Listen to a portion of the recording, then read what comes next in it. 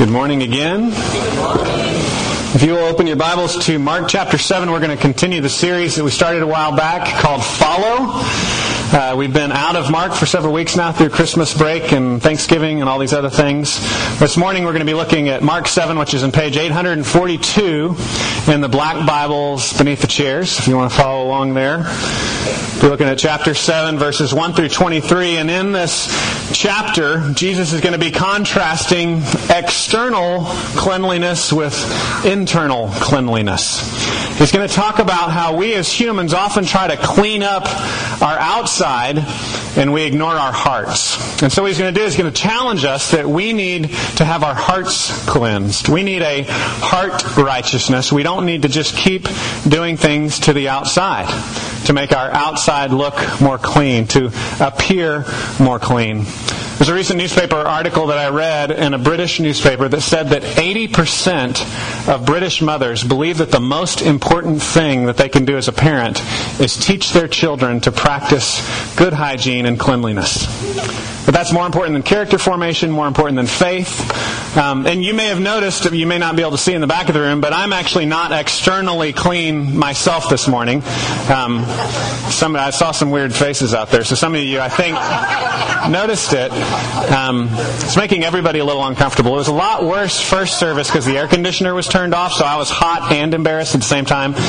Now I'm just embarrassed. But I have an unclean shirt here, and really did this on purpose. You may have not realized I was wearing a different shirt earlier and stripped that off.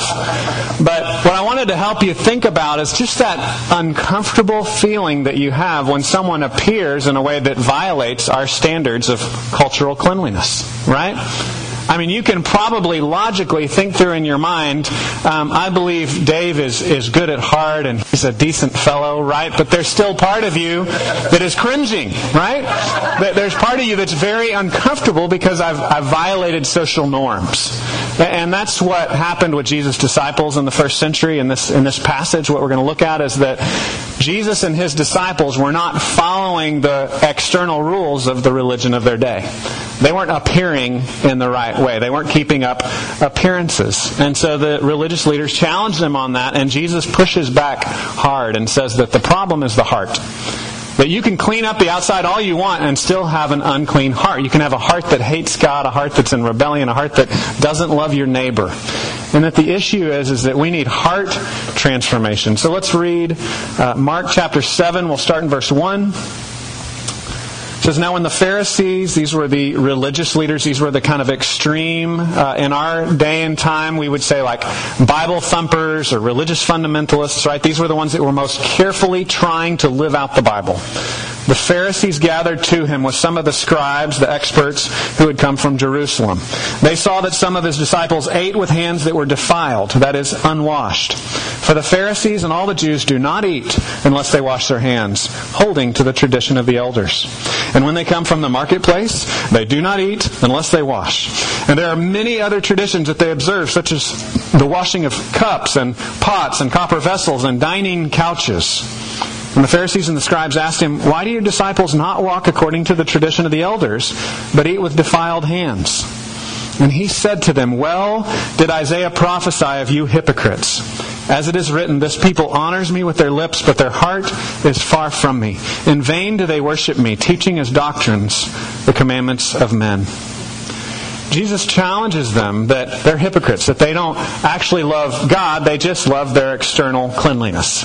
They just love looking right. And so this is going to challenge us today because we have similar rituals. We have similar ways of signifying on the outside, symbolizing that we're clean, when still we can have in our heart great sin, great rebellion, great hatred. And so Jesus is challenging us as well as he challenges the religious people of that day. So why don't you pray with me? I'll pray that we can learn and that my shirt will not distract us too much as we look at this together. God, we thank you for your word. I pray that you would take away distractions. I pray that you'd help us to hear from you. I pray that you'd help us to understand your word and understand what Jesus is saying. Lord, help us to follow you. Help us to understand the righteousness, the cleansing that you want to give us. We pray in Jesus' name. Amen. So as I said, these newspapers have said that often the most important thing that parents want to pass on is just external cleanliness. But I would say that we believe, and I think Jesus would argue, that the most important thing that we can pass on is an internal transformation, that we would have a character that's renewed from the inside out. And so this morning what I want to do is I want to try to contrast the external righteousness, the external things that we do to kind of cover up what's wrong with us, and contrast that with the internal heart transformation that only the gospel can bring, that only Jesus can bring. And what we're going to do is we're going to kind of spoil the end of the story for you. In this chapter 7, Jesus really just leaves us hanging. But because I've read the whole book of Mark, I'm going to tell you that Jesus is the answer to the problem, okay? So Jesus leaves them hanging. Jesus leaves them just stuck. He leaves them in this place of the external things you do don't work. But later on in the Gospel of Mark, we see that He's the answer. He is what works. Knowing Him, that's what transforms our heart and helps us to be clean from the inside out. We can't just keep putting on Band-Aids. We can't just keep trying to fix the external things. And so the first thing I want to look at in the first section is that external righteousness is a mask. I think this is one of the greatest sins in our culture, especially among the younger generation, is faking it, is not being authentic. And so I think this is probably the easiest place for us to connect with Jesus here as a culture, is say, we don't want to be fake, right? Especially in a church like ours. We're a not very traditional church, and so we often embrace being non-traditional and maybe not looking like a Christian in a stereotypical way. But Jesus is saying you can cover up with all kinds of things. It's not just clothing. It's not just the way you look. It's just not the music you listen to.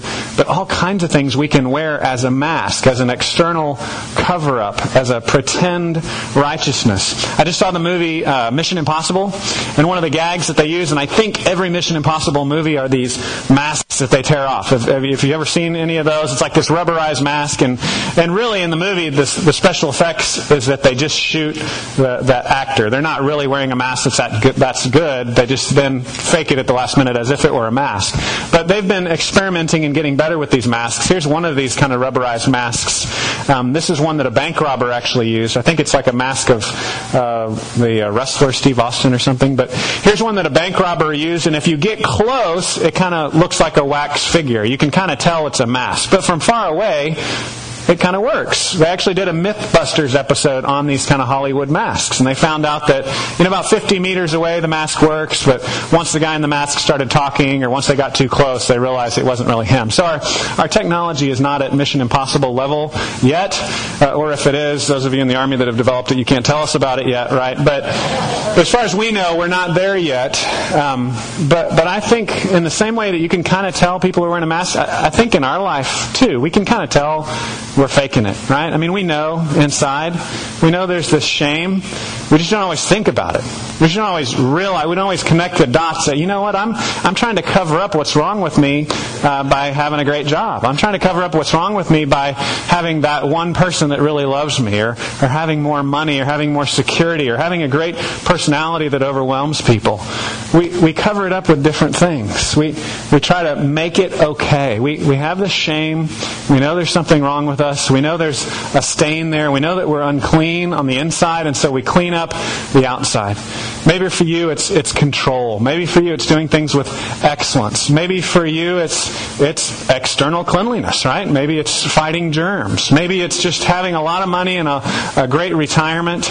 I don't know what it is for you personally, but I know the Holy Spirit can lead you to come to terms with that, to come to confess that, to realize that. And we all need to come to terms with that. Even if at one time we confess that Jesus is our only hope, even as Christians, we still slide back to following these other things, to putting on these other masks. What the gospel promises is that Jesus is our robe of righteousness. Colossians, it says we are hidden in Christ, that He covers us, so that if we trust in Jesus, God the Father no longer looks at us as filthy. God the Father looks at us as righteous. He delights in us as His very own child. And that's the hope that we have in the gospel.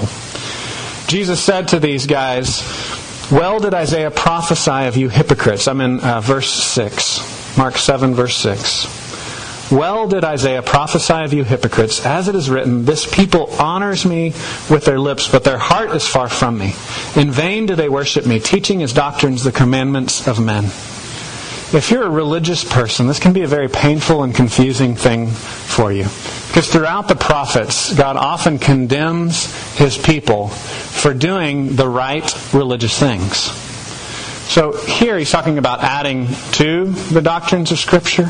But God even talks about just their normal worship, practicing their Sabbaths, doing their sacrifices. Even stuff God explicitly said, do this.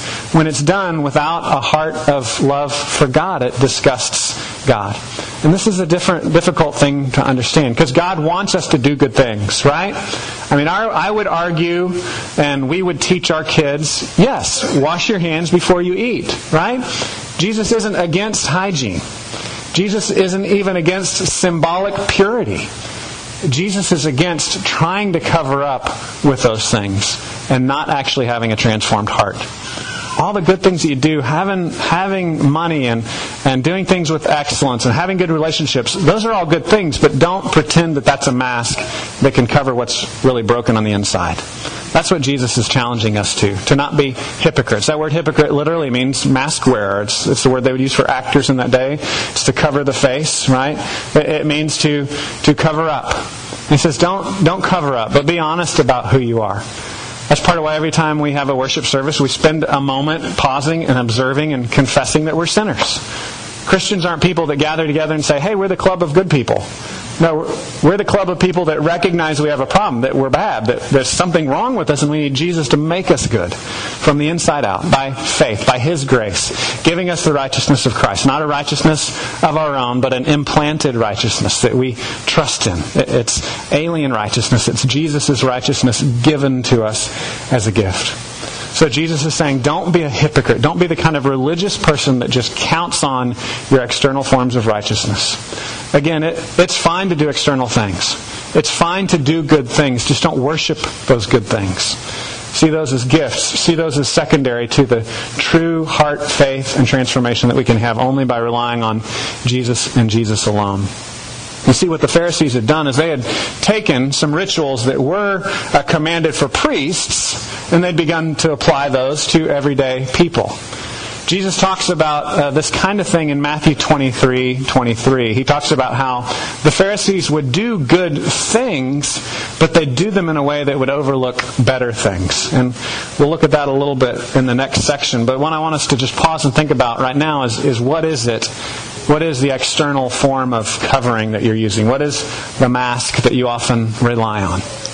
And I would challenge you to not just think about it and pause and reflect in church and have a convicting moment, but to pray that God would give you someone in your life that you could confess that to. Part of the reason we form in small groups is to make that sort of thing happen. But often in small groups, you're waiting for that moment. You're waiting for that moment. The moment never seems to come. Find one person. Find one person and say, you know what, I'm struggling in this area. I tend to put all my weight on this. I tend to put all my weight on success or money or these relationships, whatever it may be. I'm relying on that as a mask instead of relying on Jesus. Can you pray for me? And admit that to someone else. In James 5, he says, confess your sins one to another and pray for each other that you may be healed. Confess those things that you struggle with. We still struggle with them even as Christians. Just because you came and met Jesus one time in a church somewhere and said, yes, Jesus, I trust you to save me, that doesn't mean that you don't continue to struggle with trusting in other saviors.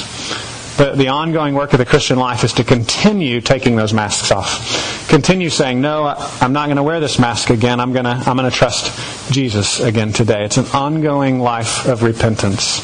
The next thing that we see is that external righteousness actually hurts people. It actually causes problems. And that's what Matthew 23:23 talks about, that what they would do is they would do good things. They would tithe their spices, right? So tithing is great. We love it if you tithe and give money to the church, right?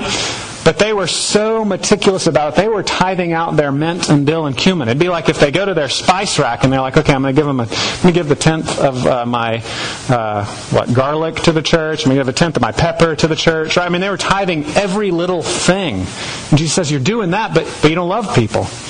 You're doing that, but you don't express mercy or carry out justice in the community.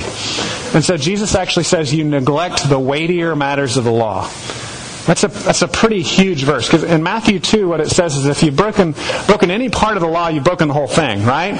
So as Christians, as evangelicals, we talk about that a lot because that's important. It's important to understand that if you've broken one little part of the law, you're still a sinner, right? You still need Jesus, even if you haven't murdered someone.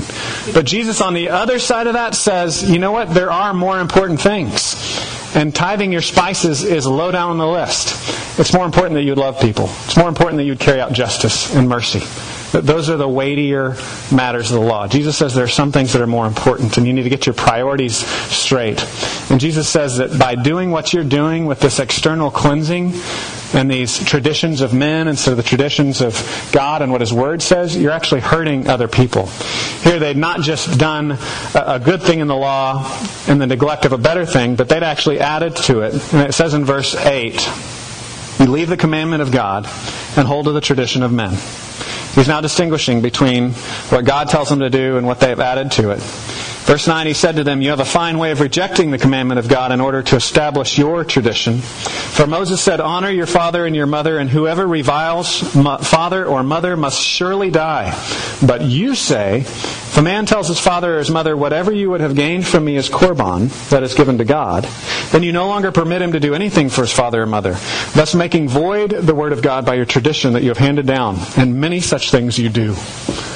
Now this is very difficult. We're kind of a non-traditional church, so the idea is not to throw stones at everybody that practices any kind of traditions. Every organization, every institution, every family has traditions. You just need to be self-conscious about them, and you need to hold them lightly. You need to always be willing to scrap them when they no longer serve Jesus, right? So traditions are fine. We have traditions. Even in our non-traditional church, we have traditions. There's rhythms. There's ways we do things. There's just culture that we have of this is how we do it. And we do it for this reason. But if ever that bumps up against Jesus and His desire for us to love people in this community, then we'll scrap it. And you have to have an ongoing willingness to always push those things aside. So it's not wrong to have a tradition. It's wrong to set aside God's priorities with your tradition. Does that make sense? And that's what He's saying here. They had this thing called korban where they would dedicate money to God, and they would say, basically in today's language, I'm going to give a bunch of money to the church, and so mom and dad, that money is spoken for. I can no longer care for you. You're going to have to be out on the street. And they said that was okay. The religious leaders of the day were like, well, yeah, more money to the church. Okay, come on. That's fine. Forget about your parents. Don't worry about it. And Jesus, again, is saying, no, there's a more important principle here. In the Ten Commandments, it says, honor your mother and your father. Take care of them. Love them. Again, going back to Matthew 23:23, there are weightier matters of the law. Don't set aside a bigger thing for a lesser thing. God is always calling us to love and mercy and justice. And if one of our traditions, one of our little external forms of righteousness, one of our programs, one of our traditions violates love, violates justice, violates mercy, then it's a bad one. We need to push it to the side. And that's what Jesus is saying here. I have a picture here of an old man begging on the street. I was trying to think of other ways that we do this, to kind of compare. Well, in that day, they didn't care for old people because of these traditions. But you know what? I think we kind of do the same thing. I don't think we need to come up with some other example in our day and time. I think we do the same thing. I don't think we care for the elderly very well in our tradition. And sadly, it's not because we're that religious like they were. It's just kind of because we worship youth. Because we think youth is the most important thing. Being young and exciting and strong is more important, and we kind of push older people to the side. My prayer that as our young congregation grows, that more and more we can become a place where older people feel honored and respected and cared for. Because that's a mark of loving God, is that we would honor those that are older. The last thing that we see is that external righteousness just doesn't even work. It doesn't work at all. Jesus says this in verse 14. So in chapter 7, verse 14, it's the top of the next page if you're in those black Bibles. He called the people to Him again. So He calls them around, right? He kind of has this showdown with the religious leaders, and He has this little showdown with them, and then He calls everybody else, and He's like, okay, let me explain this to you. Hear me, all of you, and understand there's nothing outside a person that by going into him can defile him, but the things that come out of a person are what defile him. And when he had entered the house and left the people, his disciples asked him about the parable. They call it a parable here. It didn't really seem like a parable to us because it's not that kind of funny story, but it's a parable in the sense that it's confusing and people didn't really know what he was saying. Verse 18, and he said to them, then are you also without understanding? Do you not see that whatever goes into a person from outside cannot defile him, since it enters not his heart, but his stomach, and is expelled? And thus he declared all foods clean, saying that the foods weren't really that important. It was symbolic. It didn't actually make you clean or unclean. I have a diagram here to help you understand. There's the stomach. Food goes into the stomach, and then it goes through a bunch of other things and leaves the body. Now, this is funny, I was thinking about this as I was preparing for the sermon. As 21st century people, we're often incredibly arrogant, and we think that, they didn't understand biology back then. But they slaughtered animals all the time. They had a basic understanding of what the inside of a body looked like. And they understood that food didn't pass through the heart, food passed through the stomach. And I think they even understood that the beating part in your chest, the heart, is not really physically where all your motivations lie. But they did know that that was the seat of your life, and they would use the word heart to explain that there's an inner part of you that drives everything you do. That you are driven by your desires, you're driven by your will, you're driven by your wants in life. And if that part of you doesn't get transformed, sin will continually flow out of you. You can't put the right snack in your mouth. You can't eat the right granola bar and then transform yourself and be young forever, which is what we kind of believe today, right? If you have the right diet, then you'll just live forever and everything will be fine. He's saying, no, that doesn't really fix you. It might help. Again, Jesus is not against hand washing. Jesus is not against eating healthy food. He's saying that can't fix what's essentially wrong with the human being. What's essentially wrong with us is a heart that is in rebellion to God. A heart that hates God and hates other people and only loves self. And so he's explaining this to them. He's helping them to understand what the real problem is and helping them to understand that these external things that we do don't actually fix us. They don't actually fix what's wrong with us. He says they don't actually... I lost my place now. Do you not see that whatever goes into a person from the outside cannot defile him, since it enters not his heart, but his stomach, and is expelled? And thus he declared all foods clean. A little side that Mark is making here. And so Jesus is saying, basically now that Jesus is here, we're not as concerned with the food laws of the Old Testament anymore, which were basically communication laws. They were PR laws, I would say. They were marketing laws that helped people to get a vision. They were signs. They were pointers that pointed to the holiness of God. And God says, now that Jesus is here, those are no longer necessary. Verse 20, he said, what comes out of a person is what defiles him, for from within, out of the heart of a man come evil thoughts, sexual immorality, theft, murder, adultery, coveting, wickedness, deceit, sensuality, envy, slander, pride, foolishness. All these evil things come from within and they defile a person. If you look through all the sin lists in the New Testament, there's a lot of these kind of sin lists, right? Where it's like, if you walk with the Spirit, these good things come out, right, in Galatians 5. But if you walk according to the flesh, these bad things come out. And what's interesting is these sin lists are always mixed up in a very uncomfortable way. Because what they do is they mix up pagan sins with religious sins. And I don't know about you, but I'm kind of a religious person, and I wish he would keep those separate, right? I wish I could get credit for at least being religiously holy. Even though I'm not completely holy, right? Because I still struggle with evil thoughts, and I still struggle with envy, and I still struggle with coveting. But I just wish I could get credit for it. But I don't do any of those external things. I don't do the things that everybody sees. I haven't murdered anybody. I haven't cheated on my wife, right? Can I get credit for that? And Jesus is saying, no, all of these sins are all mixed up. We're all sinners.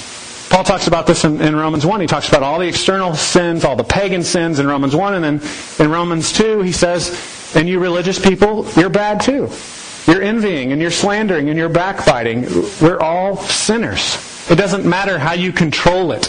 It doesn't matter how you externally manage it and try to clean it up. You can't fix what's wrong with you. Only Jesus can do that. Evil thoughts are things that are very hard to hide. Evil thoughts are something that's very hard for us to clean on the outside. No matter how clean my shirt is, it doesn't fix my evil thoughts, right? Sexual immorality is a little more obvious. That's something that people see more often. And because we're in the 21st century, I feel like we have to define this one. I think every culture and every society throws out portions of the Ten Commandments, throws out portions of God's law. And I think sexual immorality just happens to be the one in our day and time that we've kind of thrown out and said, it's no big deal, do whatever you want. But I would say that God's design for sex is that it is a beautiful gift from God, but it's meant to be kept and protected in the covenant marriage of a man and woman. And that's God's design. So God's not against sex. He's just against doing it anytime, anywhere, no matter how you want to. He's saying, no, I have a design for it. I've created it, and I know better than you do how this thing is designed, how this gift is designed. And so that's something I feel like I have to define for us. But I think all the other ones we understand. I think all the other ones we know pretty well. Theft. You know it's not right to steal. We still recognize that one in our society. There's other societies that don't care about that one, but we still kind of care about that one. We're into property rights here. Murder. We're not really into murder. And just to clarify, murder is different than killing. The Bible enforces that it's okay to kill someone for doing what is evil in a judicial sense, but that regular people don't just take that on themselves and do that whenever they want to. And then if you're just mad at someone and you kill somebody, that would be murder. But a judge can sentence someone to death, or as it talks about in Romans 13, an army or a police force can be given the power of the sword to do good and to enforce what's right. Adultery, that's cheating on your husband or your wife. Coveting, that's wanting something that's not yours. This is another we probably need to define a little bit. That's actually a sin.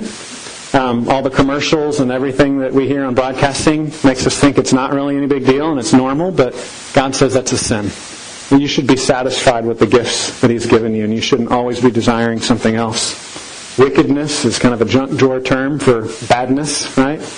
Deceit, that's lying. Again, we don't really honor that, but a lot of you that have been in other cultures recognize that in other cultures, deceit is just fine, right? And I've talked to some of you about that. When you've traveled to other countries, they lie and they don't think it's a big deal. Sensuality, envy, slander, pride, foolishness. We understand this list, and what Jesus is trying to help us to understand is we can't manage it by doing religious things on the outside.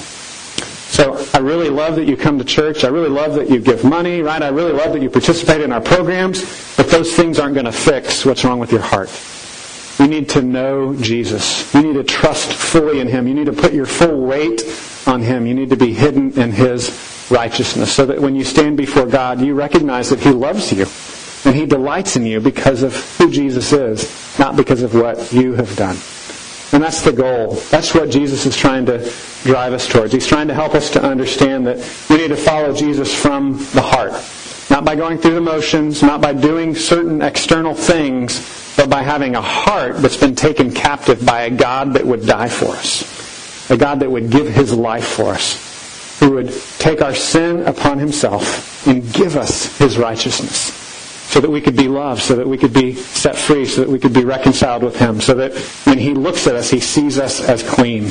During the confession time of our service, I read from Zechariah 3, where the high priest appeared before God in filthy garments, which never would have happened in that day and time. They went through all kinds of rituals to make sure the high priest was clean.